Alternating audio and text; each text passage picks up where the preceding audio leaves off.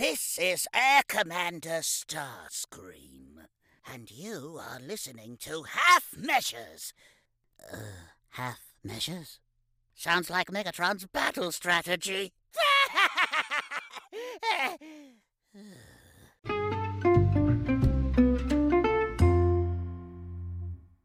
Tēnā koutou katoa, nau mai, haere mai, whakatau mai, and welcome in to episode 136 of Half Measures. It was 3 years ago last week that our very first podcast went live and we started tweeting about it. And here's the guy. We started tweeting about it? We started tweeting about it. And I was going to say, Dan, time flies when you're watching TV. It does. In fact, I was saying to some people the other night that I record a podcast with you. And I was like, we've recorded 135 episodes. And that's huge. Like, you know, how many times you have to repeat something to become an expert, Paul? Probably thousands for us. But, like, you know, the fact that we've done this 136 times is a pretty incredible feat. It is. I don't know what the 3 years on what it is for you, but for me, it's now I don't even think about the when the red light comes on and it's not on air. I don't feel like I'm on anymore, which is probably why I'm starting to say even more controversial and horrific things like I did last week.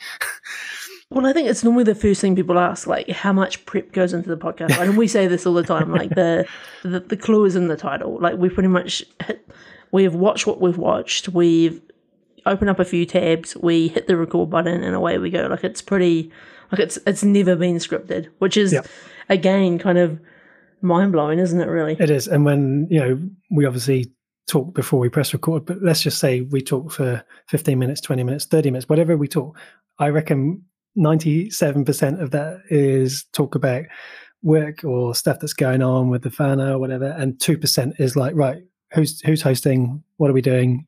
Should we hit record? Because I've got to go to bed.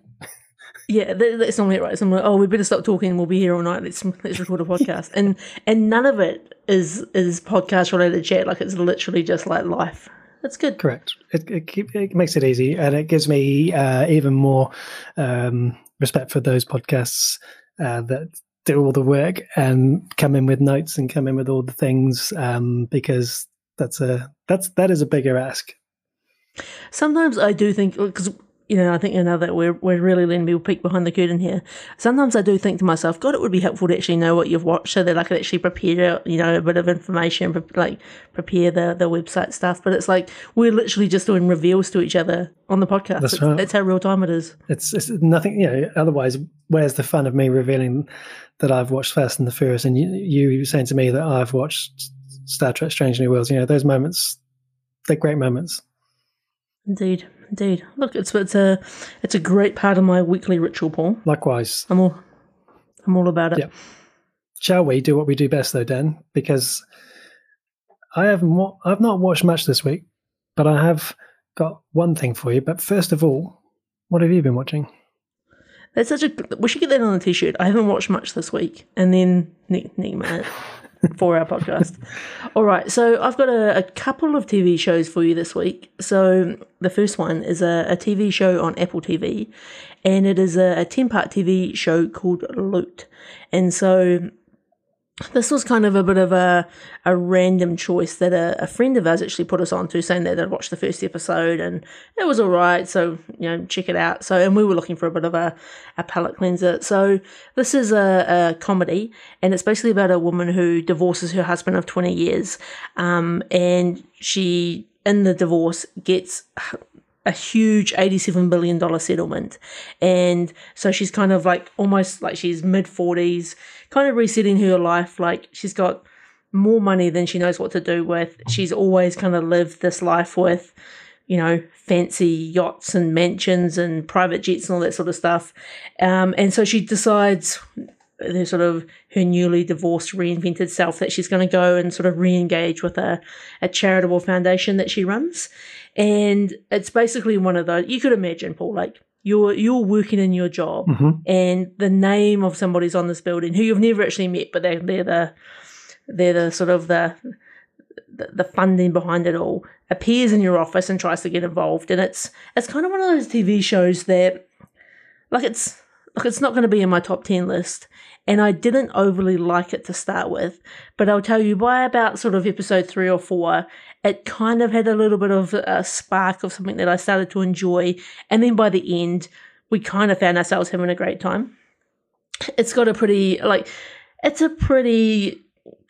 it feels like a very sort of common sort of sitcom basis, right? So you've got this rich billionaire woman. She's got like this assistant, Nicholas, played by Joel Kim Booster, who's hilarious. She goes into this workforce. The workforce are kind of frustrated with her and kind of hate her being there. She kind of messes as much stuff up as she does get right, but she fixes everything with money because it's so much money. It's just ridiculous. And all of those sort of characters are almost sort of a little bit cliche in themselves, but there's a weird charm in this show that, as I say, really grew on me by the end of the sort of 10 episodes, and it did its job as a palate cleanser.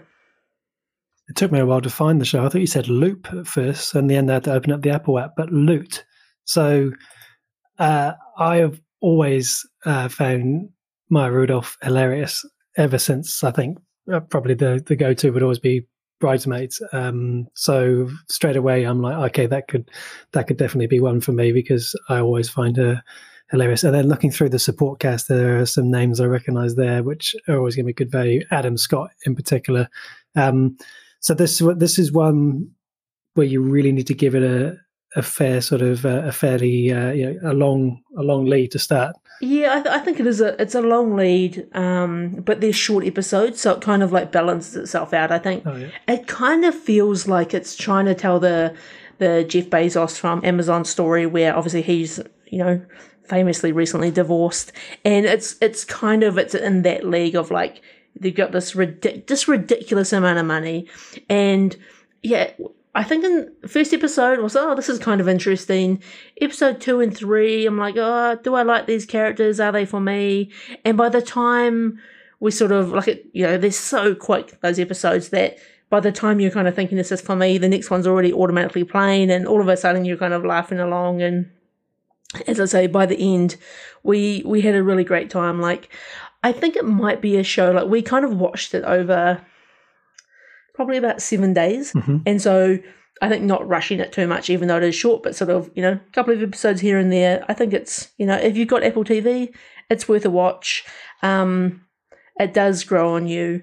It wasn't an instant hit for me. It's kind of getting mixed reviews on IMDb and on Rotten Tomatoes. It's definitely more favoured by the critics than it is the average user review, but it's an okay show.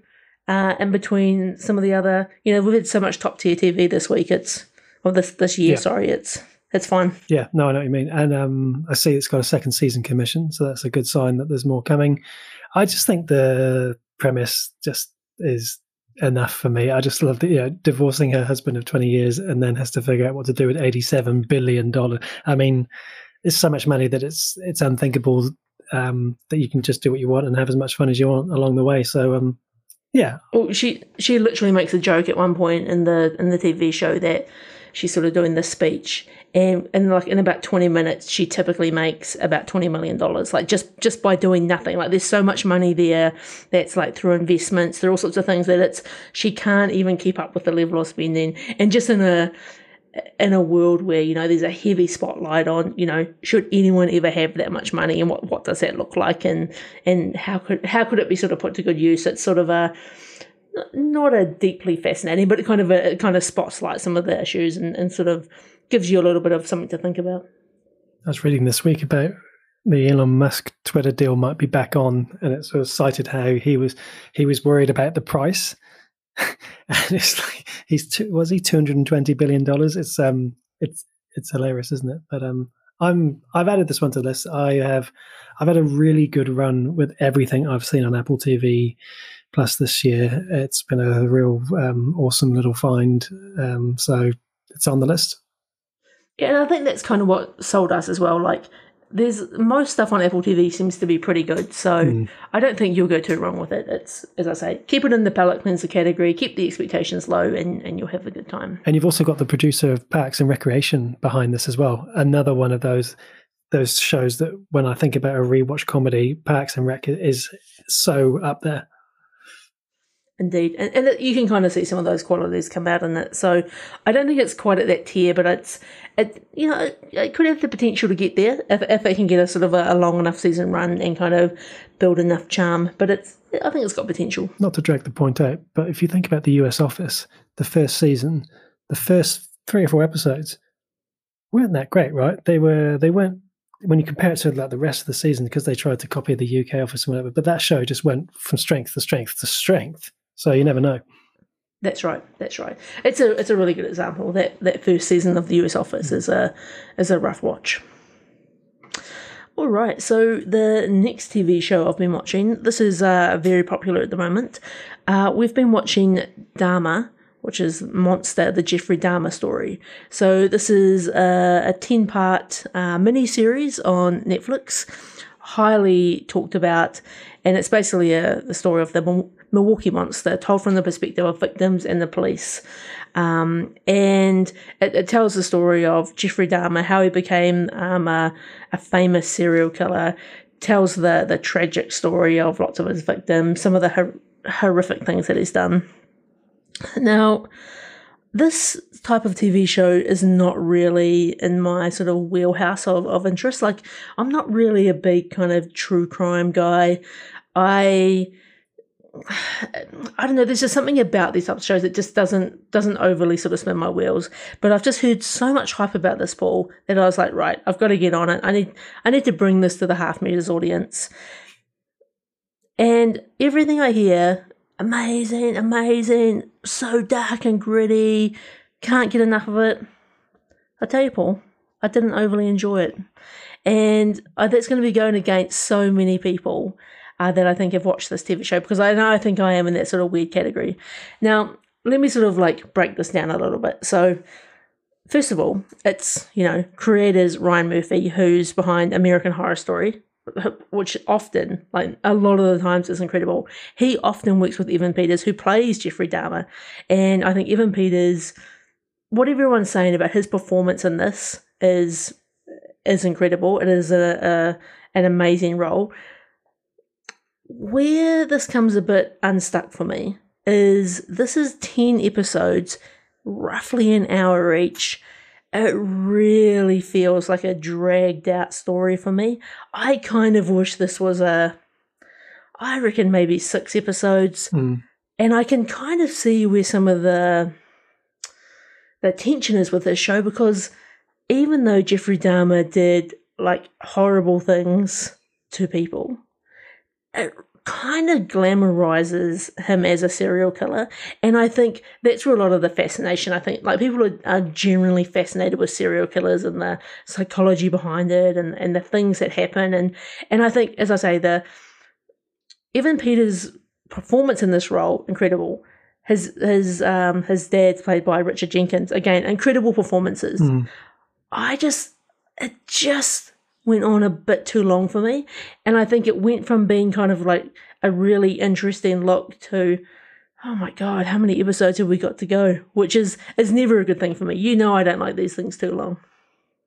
I do. And it's interesting because this is on my radar. This came up in our Discord community this week. I had my manager, she mentioned it to me. I've had, my council of people that I talk to regularly. Everyone's recommending it and rating it to me.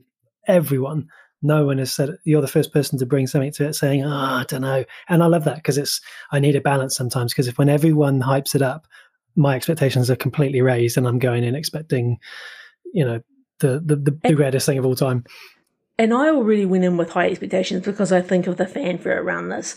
And maybe I'm just a messed up human being, but the other thing was like, oh, it's so dark. It's so like, there's a lot of implied things, and there is some sort of gruesome scenes, but this isn't constant gruesome. It isn't constant blood and guts and murder. Like, a lot of it is just kind of something bad will be implied, and then it'll kind of be blood and stuff. And there's only a couple of times where it really goes super dark. But I'll take, because one of the things with Jeffrey Dahmer is, so his journey kind of starts by collecting roadkill and sort of learning to do taxidermy on it. And I went for a walk yesterday, Paul, and Let's stop I sort of recording live- right now. Yeah, I live in a rural area, and there's possum traps all around the place, Oh, yeah. and we literally see a possum trapped, and I'm kind of staring at it, and Samara's like, "What are you doing?" And I'm like, "I've just got this like Jeffrey Dahmer, like kind of like, do we need to bring this home? What do we need to do with it?" I don't know. I can see why people like it. I just don't think it's like people are talking about this being just like the TV show of the year. This is nowhere near in my top list ball, and I know I'm probably going to cop some flack for it, but I'm here bringing out the half measures honesty. I love that. Like, this is still going to stay on the list because I'm being talked into things that, like, my wife often brings me into these. Like The Staircase is a classic example this year of a show that I was like, oh, I don't know if this is for me, a true crime story about Michael Peterson with Colin Firth and Toni Collette. And it's absolutely superb and I loved every minute of it. So I wonder if that was an exceptional show, or am I getting on board this train of these sort of things and I'm going to watch this and love it as well? So I'm now fascinated to see where I wind up watching this because yeah, it's number one on IMDb. It's got all the ratings. It's getting all the reviews. It hasn't passed the Dan Whiting King test, and that is the only test that matters.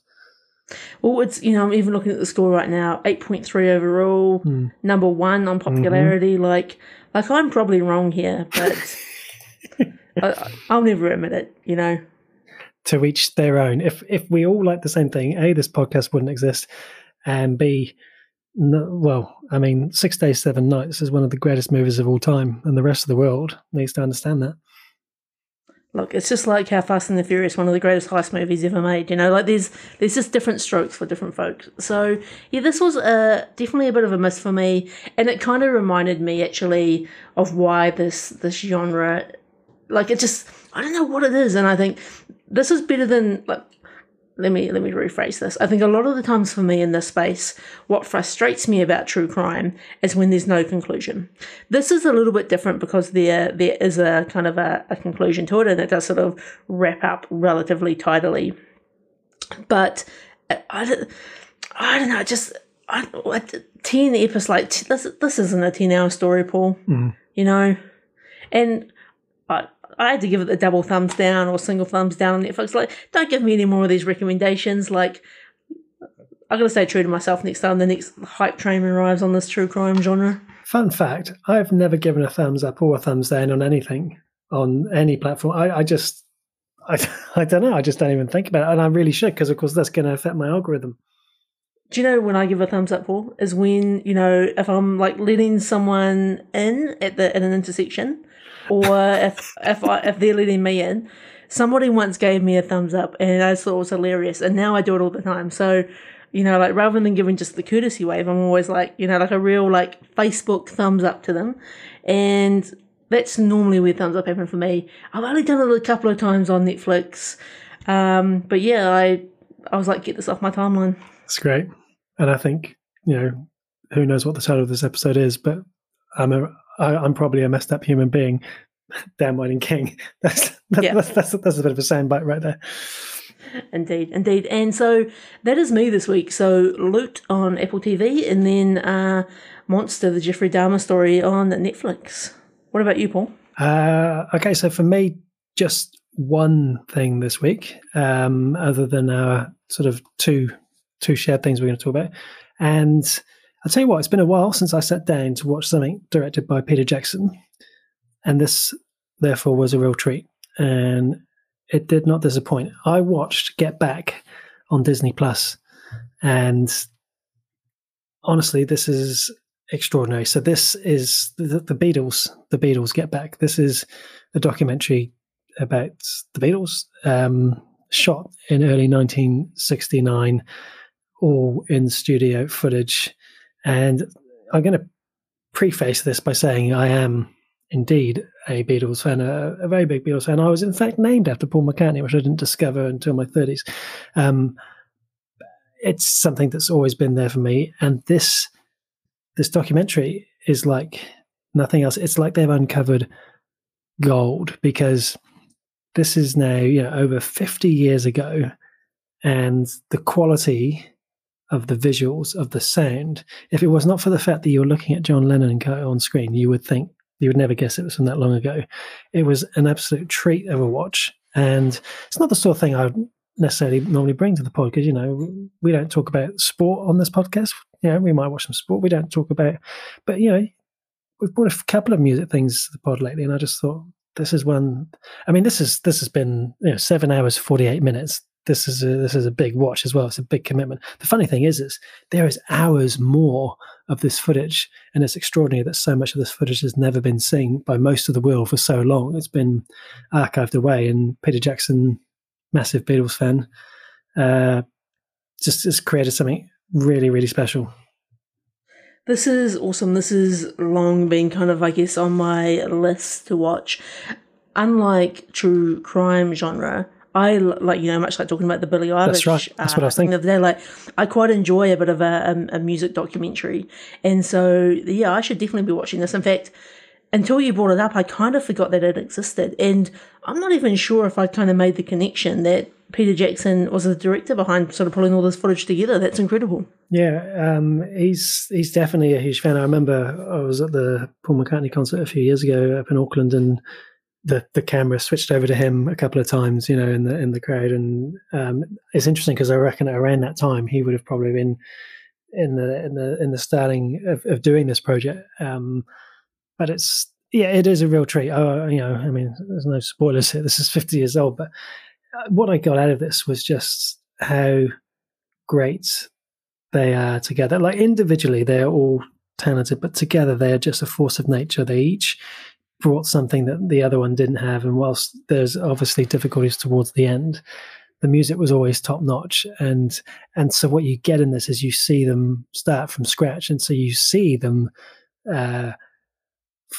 songs like Get Back or songs like Let It Be and others from this album being pieced together from an idea or from a melody and then developed all the way through to the vinyl version, and then finally the live performance on the roof, which of course is what became the album. It's just for me, it's like as close as to what it would be like to time travel, as because you never thought you would have had this much insight into them in the studio, and it's just hours. And at times, you just watch them have their lunch and have conversations, and that sounds, almost as boring as it's just not. It just works. I mean, look at all the ratings have been so high on this as well. It's funny, I feel like with the Beatles, I actually didn't come in really to appreciate the Beatles until sort of much later in life. And it was, I guess there's two things that really I think about when I think about the Beatles. I think of Ringo Starr being on The Simpsons, and I think of a Cirque du Soleil show that I went to in Las Vegas and saw the Beatles. And it was one of the greatest things I've ever been to. And from that turned me into a Beatles fan. Now they're a regular feature on my Spotify playlist. I was just going to say that Love album, that Cirque du Soleil Love album is a really great album. This is, I think you'll love it. I think it's, they were just so ahead of their time musically and in just the way they thought about things. And even at this point, they're recording their final ever album, their final ever live. They put the captions up. This is the last time the Beatles will perform together. They were only at this point, this is 1969, they were 28, 29. And this is yet their album that they're viewed at as when they were really mature and bringing out their more sophisticated stuff, as opposed to the mopeds or whatever you call them from, She Loves You and all the early hits. It's, I have no criticism of this in watching it, but I will say one thing that I learned through this was that Yoko Ono, she was on some other planet at this point in her life. I can't even fathom what she was doing, feeling, or thinking, but she and John were very much made for each other. So there we go. Incredible. I am intrigued, inspired, and looking forward to checking this out. So 7 hours, did you say? That is 7 hours 48, a lot of content. So Let's Get Back. Beatles Get Back on Disney Plus, and so with a runtime of nearly 8 hours, it's almost all I've got. But we do have a bit of a last minute shared watch that we can bring into the podcast this week, which is something that you mentioned to me off air, and you said, "Oh, look, given the nature of the day job, because, Half Measures isn't the only job I have.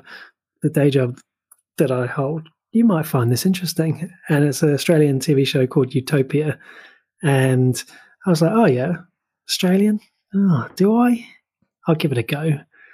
I was hooked after the first episode, and I have now, like you, watched 2 seasons. Yeah, this is a great little find, and I think it's largely quite unknown. When someone recommended this TV show to me, I was like, first of all, like, I feel like I've got a pretty good understanding of what's on the different platforms and what's. Do you know who I am? Yeah, like I've done 136 episodes of this podcast. Like, not to be a dick about it, but I feel like it's like with these types of shows, you normally know about them or you've heard about them from other people, or they kind of come up as a bit of a recommendation. But this honestly had gone under the radar for me, and this started back in 2014. And it's, if you're a fan of The Office, Parks and Rec, you work in an office, particularly if you work in a government organisation, this show they have struck gold with it, and it is the most wonderful, craziest thing to watch. I think the most crucial thing for me is if you have or still do work in an office environment, and like you say, if it's something like public sector, government, central government, there's so much in here that you see day to day, and that has been my existence in my day job, working for central government for 17 years now.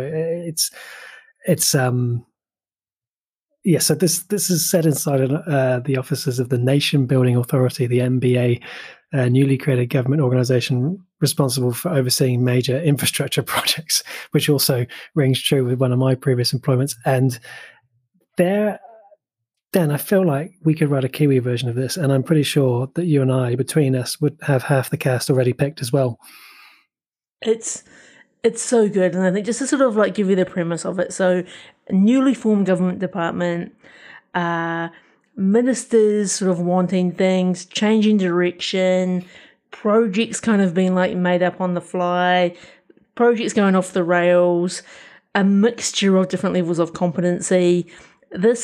This is a TV show, has it all. Like, this is, when we talk palate cleanser, this is what up there. Yeah, it is. And the way in which it's structured is that everyone in this entire show is like, if you think about it, for anyone who works in an office environment or a project environment, if you think about all the craziest of people you've worked with on projects, everyone in this office is all of those personas except for 2 people, Tony and Nat. They are essentially you as the audience. You are them, because you're the one who's seeing this day in, day out, and you're feeling the pain of every situation, every meeting they go into, every phone call, every person that comes to their office unannounced. The character of Rhonda has borderline traumatized me to the point where it's just brought back so many memories of my career in the design change space that it's I don't know, maybe it's just so real for me, given the nature of the day job. I can't thank you enough for finding this and recommending it. It's just superb. Yeah, I think it almost takes, I think particularly sort of for that, I guess, Australasian sort of audience, sort of Australia, New Zealand, it makes, like the Office is funny, but some of the things that happen in the Office are so American, it's a bit out of context. This just is so true to home. It's an incredibly fun watch. I would almost advise kind of just get, like, if this sort of sparks any joy, go into it. Don't worry about watching any trailers. Don't worry about sort of like just go on the journey, and you're going to have a fantastic time. I think shout outs for me. I mean, I've already mentioned Rhonda, but as I say, Tony is just great because, of course, he's the eyes through which you see most of it alongside him and Nat. But the ones that just every time they come into the room, I just have a smile before they even say anything, is Jim, the government liaison, who is always positive about new projects, and he's always looking for a positive spin from Tony and doesn't want to hear any problems. And then possibly someone who I relate to possibly the most, unfortunately, is Hugh. He's just trying his best, but he's not quite got all the pieces together, and he's not cut out for the office politics. Yeah, no, I was gonna. If you had me to guess who would be the other character, I would say Hugh. He's sort of got this like great innocent sort of charm about him, and you're right. Like he can't quite like he's competent but just. Yes, that's. Yeah. Have you been reading my performance review? Yeah, it's honestly, it's run for 4 seasons. We're 2 seasons in, so there's 2 more to go. It stopped in 2019, and I would love for it to go on longer. It's like The Office, like a Kirby Enthusiasm. You just want season after season after season. So I'm going to savor these last 2 because I have really rushed through the first 2 quite quickly. It's kind of like I can't think of the name of it. The other Australian TV show I talked about a couple of times here in the early days of the pod, and it's like a JB Hi-Fi type chain in Australia, and it's equally kind of like over the top. But this I think is an even higher tier of comedy. I have to see if we can find out what that one is. But yeah, the quality of the writing, just the nuances on the little things that you see day in, day out. I'm almost going to, you should never put a guarantee on things, but I'm going to say if you work in an office environment and if you work in a government environment, I feel like I will be very surprised if this does not have you laughing. Indeed. Yeah, you can check that one out on Netflix here in New Zealand. Indeed. So that's us this week, Dan, except for our movie of the week. Indeed. So each week, Paul and I take turns choosing different movies of the week. If you want to find out what that movie is before we talk about it here on the pod, then you should follow and join our Discord channel where we announce it every week. This week, Paul, we are talking about The Matrix Resurrections. So we're going back to The Matrix. 17 years later, after the Matrix trilogy, returning to a world of 2 realities, everyday life, and the other, what lies behind it. I did not see this movie coming. I remember the excitement and the hype when the rumors came out, and then we saw the confirmation, and then there was a couple of the first photos of it, and I feel like I've come to this quite late in the game, but shall I go first? Can do. Go for it. I feel like I'm a reasonably intelligent person. We've just talked about I can just about hold down a day job competently. Just. I passed maths and science at school. I can read, and yet then I have very little idea what actually happened in The Matrix 4. And you and I have talked about movies like Tenet being complicated, but I feel like I could write you a comprehensive essay about what happened in Tenet compared to this new Matrix movie.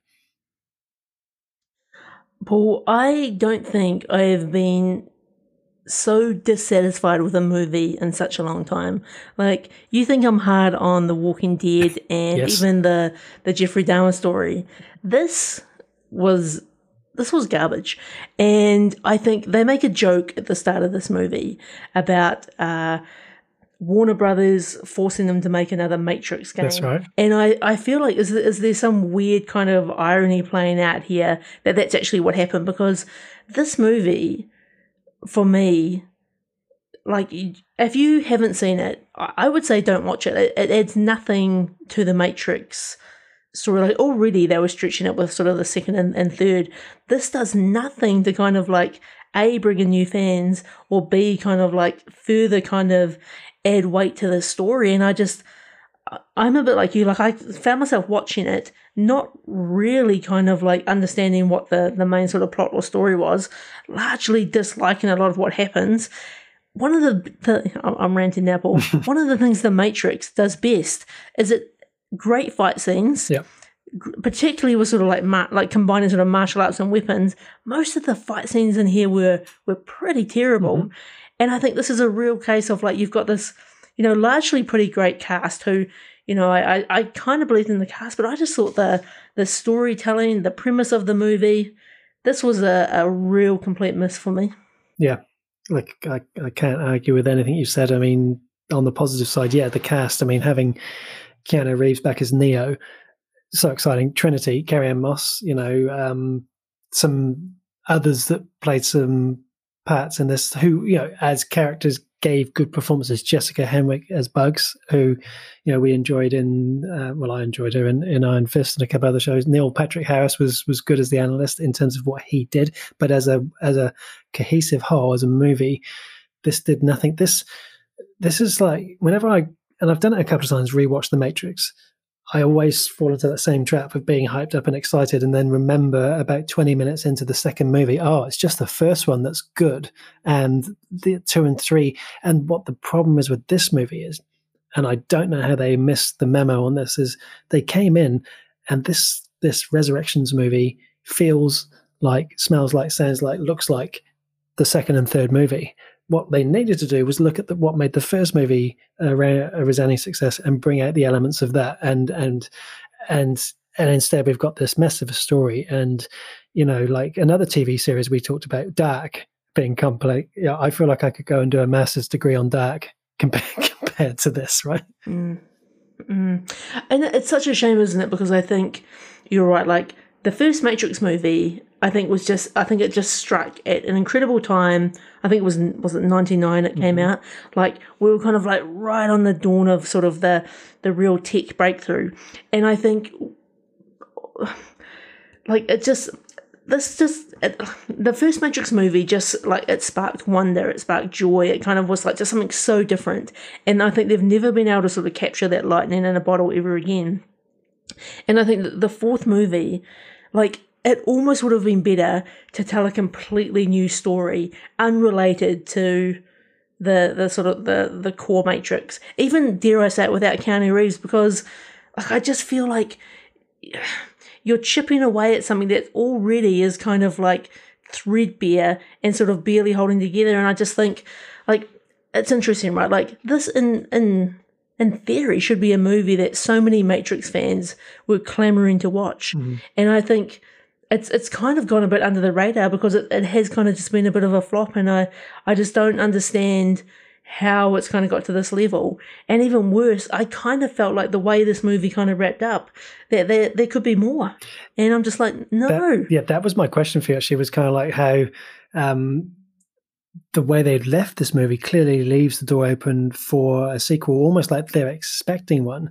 And I do wonder if they still will, or if the ratings, reviews, people like us talking about it has spoken, and that such a sequel will in fact never see the light of day. But the way it finishes, you start thinking that that's the direction they're going to go. But there are still some things in this movie. You are going to get a few things out of it. I mean, I feel like Neo and Morpheus in particular have a few good one-liners, and and you get some occasional cool effects, but even some of the effects were a bit dodgy. The bullet time was interesting, but it's not enough. It's if I can't understand, I require like 75% of what's happening in a movie or TV show. If I can't understand at least 75%, I am never going to enjoy it that much. And it's just it's just a shame. It's a real wasted opportunity, because there are some trilogies and some movie franchises which I just think, oh no, that's done. We're never having that back. And we've had some things come back, and you just don't expect it. And when it's something like this, you just think, could you at least do it right? Yeah. I don't know. I just don't even know how you can kind of get to this level with this type of film. And I kind of like the bits that I enjoyed most about it was, I think, when we were kind of, we were Neo, we were Trinity. Once I kind of got past the younger Morpheus, I was kind of okay about it. But I almost would have preferred like a bringing back the full older cast, right? Yeah, and I know that like right. Not all of them kind of exist, but I feel like that would have almost kind of made it better. I really, even though I think Jonathan Groff like did a great job as Smith, I want the original Smith. You know what I mean? Like, yeah. It constantly threw me out of this is the Matrix, because I was having to be like, who are these characters? Like, oh, so you're supposed to be this character, and it was like it was like the knockoff version of the original Matrix, and I don't know. Yeah, it's a pass. It really is. And just a little peek behind the curtain, we came into this and we were like, oh, do we watch the whole trilogy? And I'm like, no. A, I haven't got time, and B, I don't have the energy. And so we did the classic, let's find a recap video. And we were like trying to find a recap video for the Matrix trilogy just to get us up to speed. But they were all like, I don't know, they were all over 10 minutes. And for me, that's too long. I'm not into that. And so we're like, let's just go in blind. We were 2 minutes in, maybe 3. And I paused it and I said, I have no idea why that's significant already. I don't understand. And I remember, is that the Oracle, or is it all? So we watched one of these 10-minute plus recaps, and I came out of that none the wiser as well. It's just, it's amazing.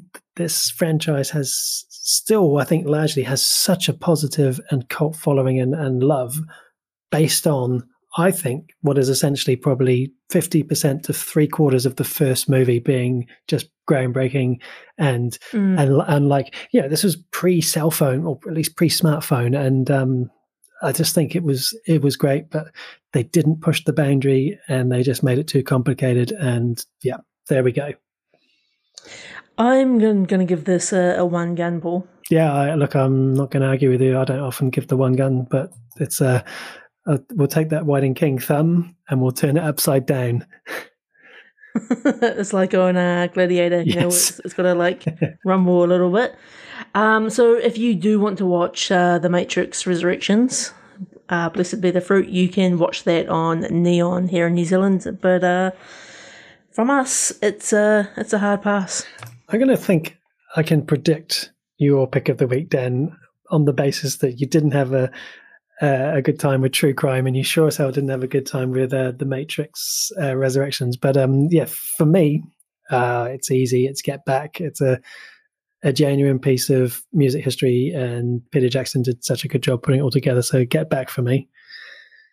I'm going to have to go with Loot, because I think that's the only thing I haven't really ranted about for this whole podcast. So, and even that wasn't the greatest. It was just an okay and a C of average this week, unfortunately. Maybe Utopia gets the nod after all. Yeah, maybe it does. Well, yeah, it probably should actually, because that is such a quality TV show. Shall I take us on over to the news desk? Let's go. All right. So what have we got here? Let me just get my life in order.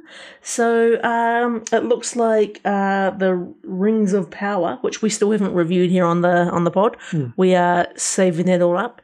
It looks like season 2 already looks to be underway, and there is talks that it could be a late 2023 release of the second season. But it is sort of noting even that would be quite a big stretch for a big epic fantasy TV show. So hopefully that sort of season 2 release date gets a little bit firmer as time goes on, but great that they're already talking about the potential of a 23, maybe early 24. Cool. Over on the Marvel space, so the Avengers Secret Wars brings on the Loki and Doctor Strange 2 writer. So this is Michael Waldron has joined the Avengers Secret Wars team, and this is going to be the Marvel movie, which kind of wraps up phase 6 of the MCU. So that's a pretty big deal. And I think he's done a pretty good job on Loki and some good stuff on Doctor Strange too. So looking forward to seeing what direction that one takes. Community, the much-loved TV show by many, unfortunately I'm not one of those people, is getting its long-promised movie. God, I'm a real piece of work, aren't I, Paul? I'm just like, I don't like it, and I need everyone to know. That's my MO quite often. Yeah, so that's it's finally, after it's long been talked about, 6 seasons, and now it looks like the movie is finally moving ahead. So great news for many people. I know a lot of people are fans of that TV show. Yeah, I kind of got like 2.5 seasons in and was enjoying it, but just stopped for whatever reason and have never gone back. So that tells me that I couldn't have been enjoying it that much. I think I'm broken because I've tried so many times to watch that TV show again because so many people tell me it's good, and I think maybe I just suffer from the hype that gets around these things, and then I'm too hyped up. It looks like there's a new American Pie movie in the works, and they're looking to do a fresh take on this. So who knew we needed another one of those movies? But I guess old ideas are still good ideas. So it looks like we'll be seeing something more in that space. Kevin Bacon is joined the Beverly Hills Cop 4 movie, which is very exciting times. Amazing. I know you're a big fan, Paul. We're both big fans. So great to have a classic 80s actor like Kevin Bacon in the mix. What else have I got here? So Paramount removes the next Star Trek movie from its release schedule. So this is sort of the long talked about, it'll be our 4th Star Trek movie, I believe, and are we calling this the Kelvin timeline? Thank you. Well done. Look, you're reading it off the screen, aren't you? No. I was going deep into the archives of my own brain for that one. So that's a bit of a shame because I know there was a great cast behind it, and I imagine it would be a scheduling nightmare the more they kind of move these things around. So we'll be interested to see what happens there. And final 2 bits of news from me. So the MCU's Blade will no longer be directed by Basim Tarek, which is unfortunate times. So there's been a bit of bad press around the new Blade movie over the last sort of a week or so, where basically the main actor's been very unhappy with kind of the way the movie's heading, some of the script. The director's now stepped aside. He's going to stay on in an executive producer capacity, but looks like they're going to be needing a new director, which isn't great for sort of this is a movie that would probably bring in more fans to the MCU. So hopefully they can right that ship sometime soon. And then final bit of news, this is hot off the press. Frasier is getting a sequel, and it's confirmed for Paramount Plus. Ladies and gentlemen, Paul is he's dancing in his room. He is very happy about this. This is the only piece of news I had to come in, and I was going to come in with, hey baby, I hear the Blues are calling, tossed salads and scrambled eggs, and I was going to see how long it took before you joined in. I am so excited about this and also so nervous about this because this is one of my, how most people were sort of Friends, Sex and the City in the 90s, you think about your 90s, Frasier was always my go-to, more so than Friends. I absolutely, and of course I love Cheers, and then seeing Frasier was just great. And so it's all confirmed. Kelsey Grammer is returning for a prequel series. I just don't quite know how it's going to happen. I know David Hyde Pierce, Jane Leeves, Perry Gilpin have all been asked. Grammer hopes that they come back. I can't, again, we're talking about The Matrix. You can't believe that they'd make another. It's been so long, and, none of these guys are getting any younger. But I'm going to be here for it 100%. Kelsey Grammer's voice is just, Sideshow Bob or whatever, but his Frasier voice, and particularly his relationship with Niles. This was the piece of news that came in, and I was just like, wow. Great times for those Frasier fans. So yeah, that is the news desk this week. I'm getting a real vibe from you, Dan. You're like, I really am not bothered about Frasier whatsoever. Look, I wasn't going to say Paul, but while we're just sort of peeling back the curtain. Yeah. So I think this is one of those things where sometimes I feel like our age difference doesn't come up very often, but this is one of those things for me that, like, because I remember Frasier too, and I remember my parents really being into it, and there's not that much of a difference in our ages. Like, it's only a couple of years, but I remember probably playing video games, and my dad in particular just loving when Frasier was on, and I surfacely know that his dad has a chair that doesn't match the rest of the furniture. He's a retired cop with a dog. Niles comes in a little bit. It's got some weird Cheers connections, but I don't have a high awareness of it, but I feel like it's probably a show that I would like. But it's sort of newish to me. You know what I mean? I wonder if anyone who didn't watch it at the time would watch it now and like it. It's kind of like if you didn't watch it then, you might not like it now, sort of thing. So that'd be an interesting test, because I think we should do a rewatch of all of Cheers and Frasier just to really put that to the test. Are they all in the same universe? Like, yes. So Frasier, Kelsey Grammer's character, was one of the regulars that came into the bar with Woody Harrelson. I remember that. Yep. And then when that series ended, and Ted Danson and Woody and all that went off their own way, we follow the Frasier Crane story with his radio show, and in many ways it's controversial, but Better Call Saul being potentially better than Breaking Bad, people say Frasier potentially was a better series than Cheers, which is a big call. But look, I'll be talking about this on the podcast as and when it comes out, so we'll maybe save that conversation for now. Indeed. So, any other news from you, or is that a wrap? Should we move the mailbag? That was a wrap. The mailbag.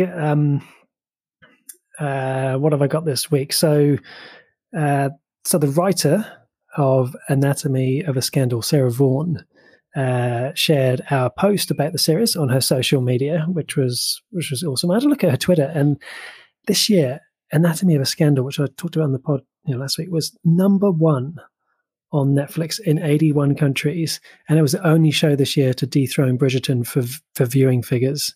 Wow. So another shout out to the show and recommendation for me to go watch it for sure. Speaking of top shows, if you haven't looked already, Dan and I have both published our top 10 lists for the last few years on our website. Just go to halfmeasurespodcast.com and click on top picks. We've also included our top movies. And so Paddy from Time Traveling Tink Podcast has taken a look at that page, and he has submitted for us his own top 10 movies of all time for us to consider, which I love because we've had Michael from North Carolina with his top 10 TV series. We had Matt from the Marlborough region give us his top 10 crime series. And so Paddy's given us his top 10 movies of all time. Here we go. Number 10, Where Eagles Dare. Number 9, Blazing Saddles.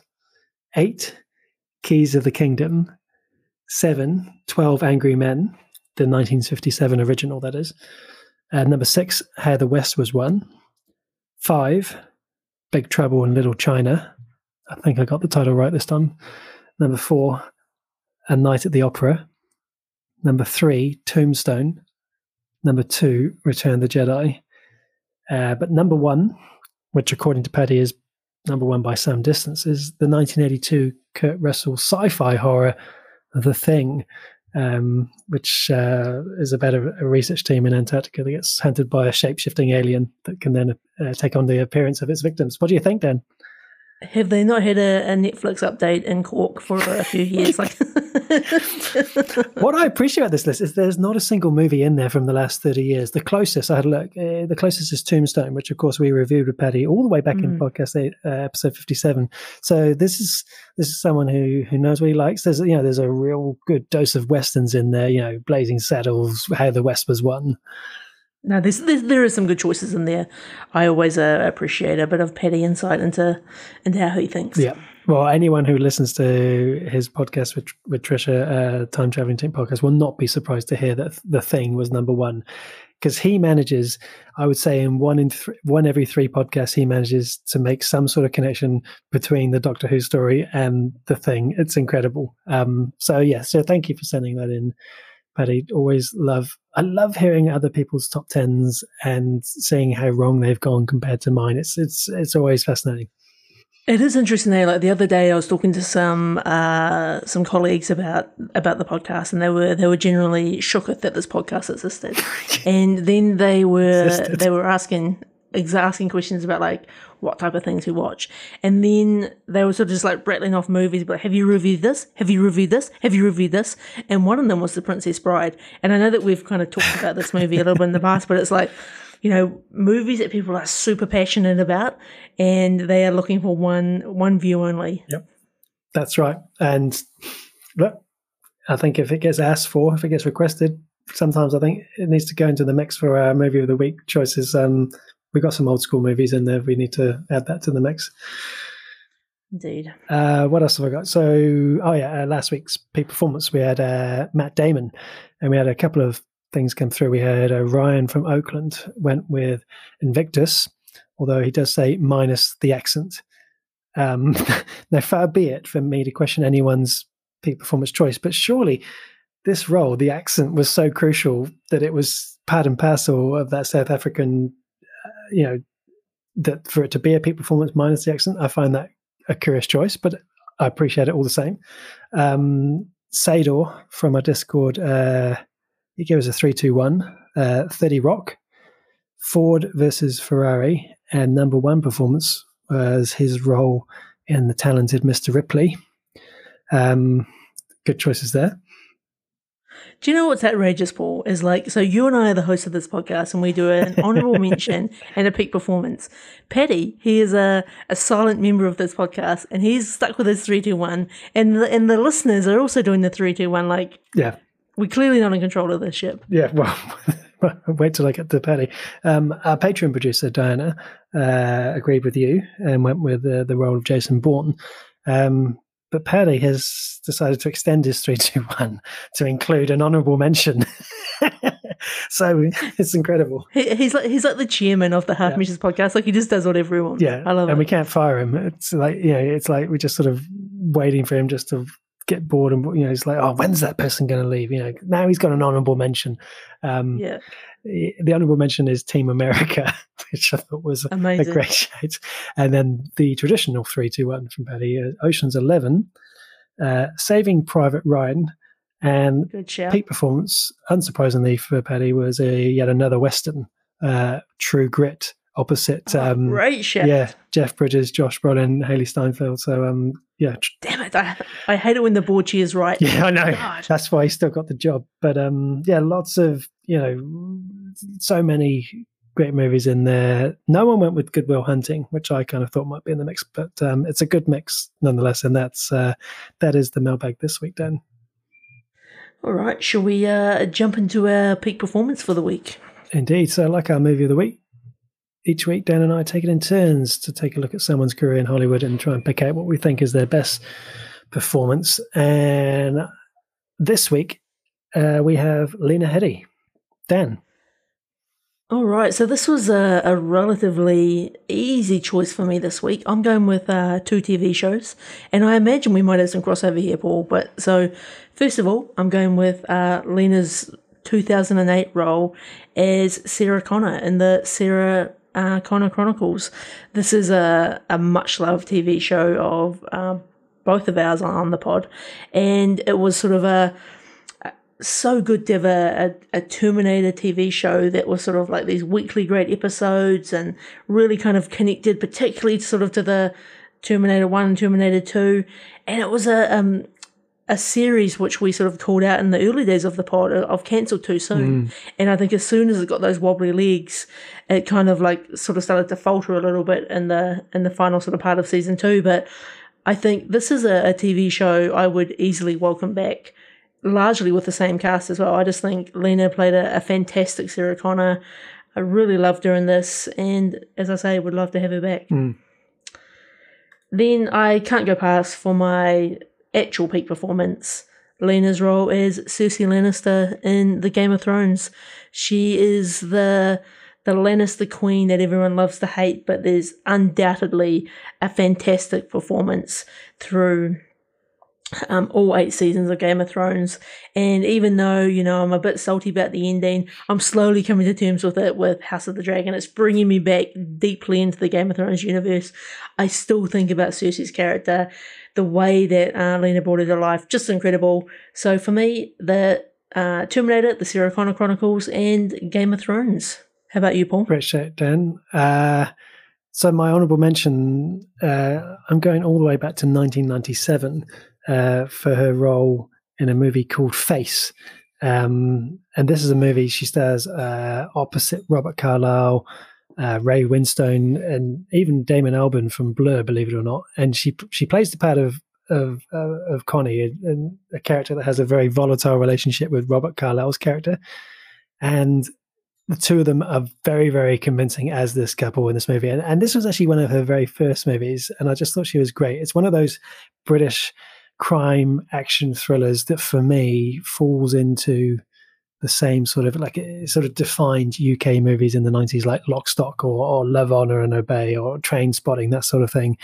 And I really enjoyed it. This was also one of the first few movies I bought back on DVD, if you remember the days of buying things on physical media then. So Vaguely. yeah, so that's my my honourable mention. But yeah, you're quite right. Peak performance is as Sarah Connor in the 2008 Terminator Sarah Connor Chronicles. And funnily enough, Dan, actually, you'll recall maybe, I don't know, a year or so ago when I rewatched all the Terminator movies, it was around that time that we were in lockdown here in New Zealand with COVID-19. And so as a lunchtime, watch, because you're at home, even like we had the kids home as well from school, and so my son was huge on the Terminator movies. He was loving it, so we thought, should we try the Sarah Connor Chronicles? And we put it on. We were buzzing along halfway through season 1, and then lockdown ended.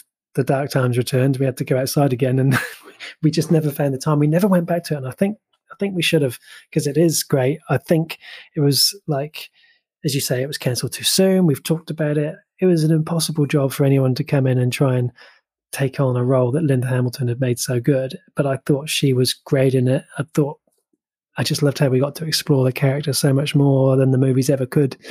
I loved that relationship that she had with John being that bit older than he was in Terminator 2. And I think, to be honest, I agree with you. I think Thomas Dekker, Sam McLaren, and Lena Headey, I thought this was a really neat show. If the three of them wanted to come back and reboot, I would say go for gold. No, definitely. I want you to get back into it, Paul. I think you need to bring this back. It's this would be a great rewatch for the pod. Yeah, no, I think you're right. Well, I guess that brings us to the end of another episode of the Half Measures podcast. Does indeed. Thanks for listening in, as always. Get in touch with your peak performance with Lena Headey. If you can pick an all-time top 10 movies list, I'll tell you what, it's harder than it looks to pick just 10. We'd love to hear from you at halfmeasurespodcast.com. Also, a very special shout out to our Patreon producers, Samara Whiting-King, Trisha Brady, and Diana Kanawa. If you too would like to become a Patreon of the show, then you can find those details in the show notes below. But until next week, everyone, adios.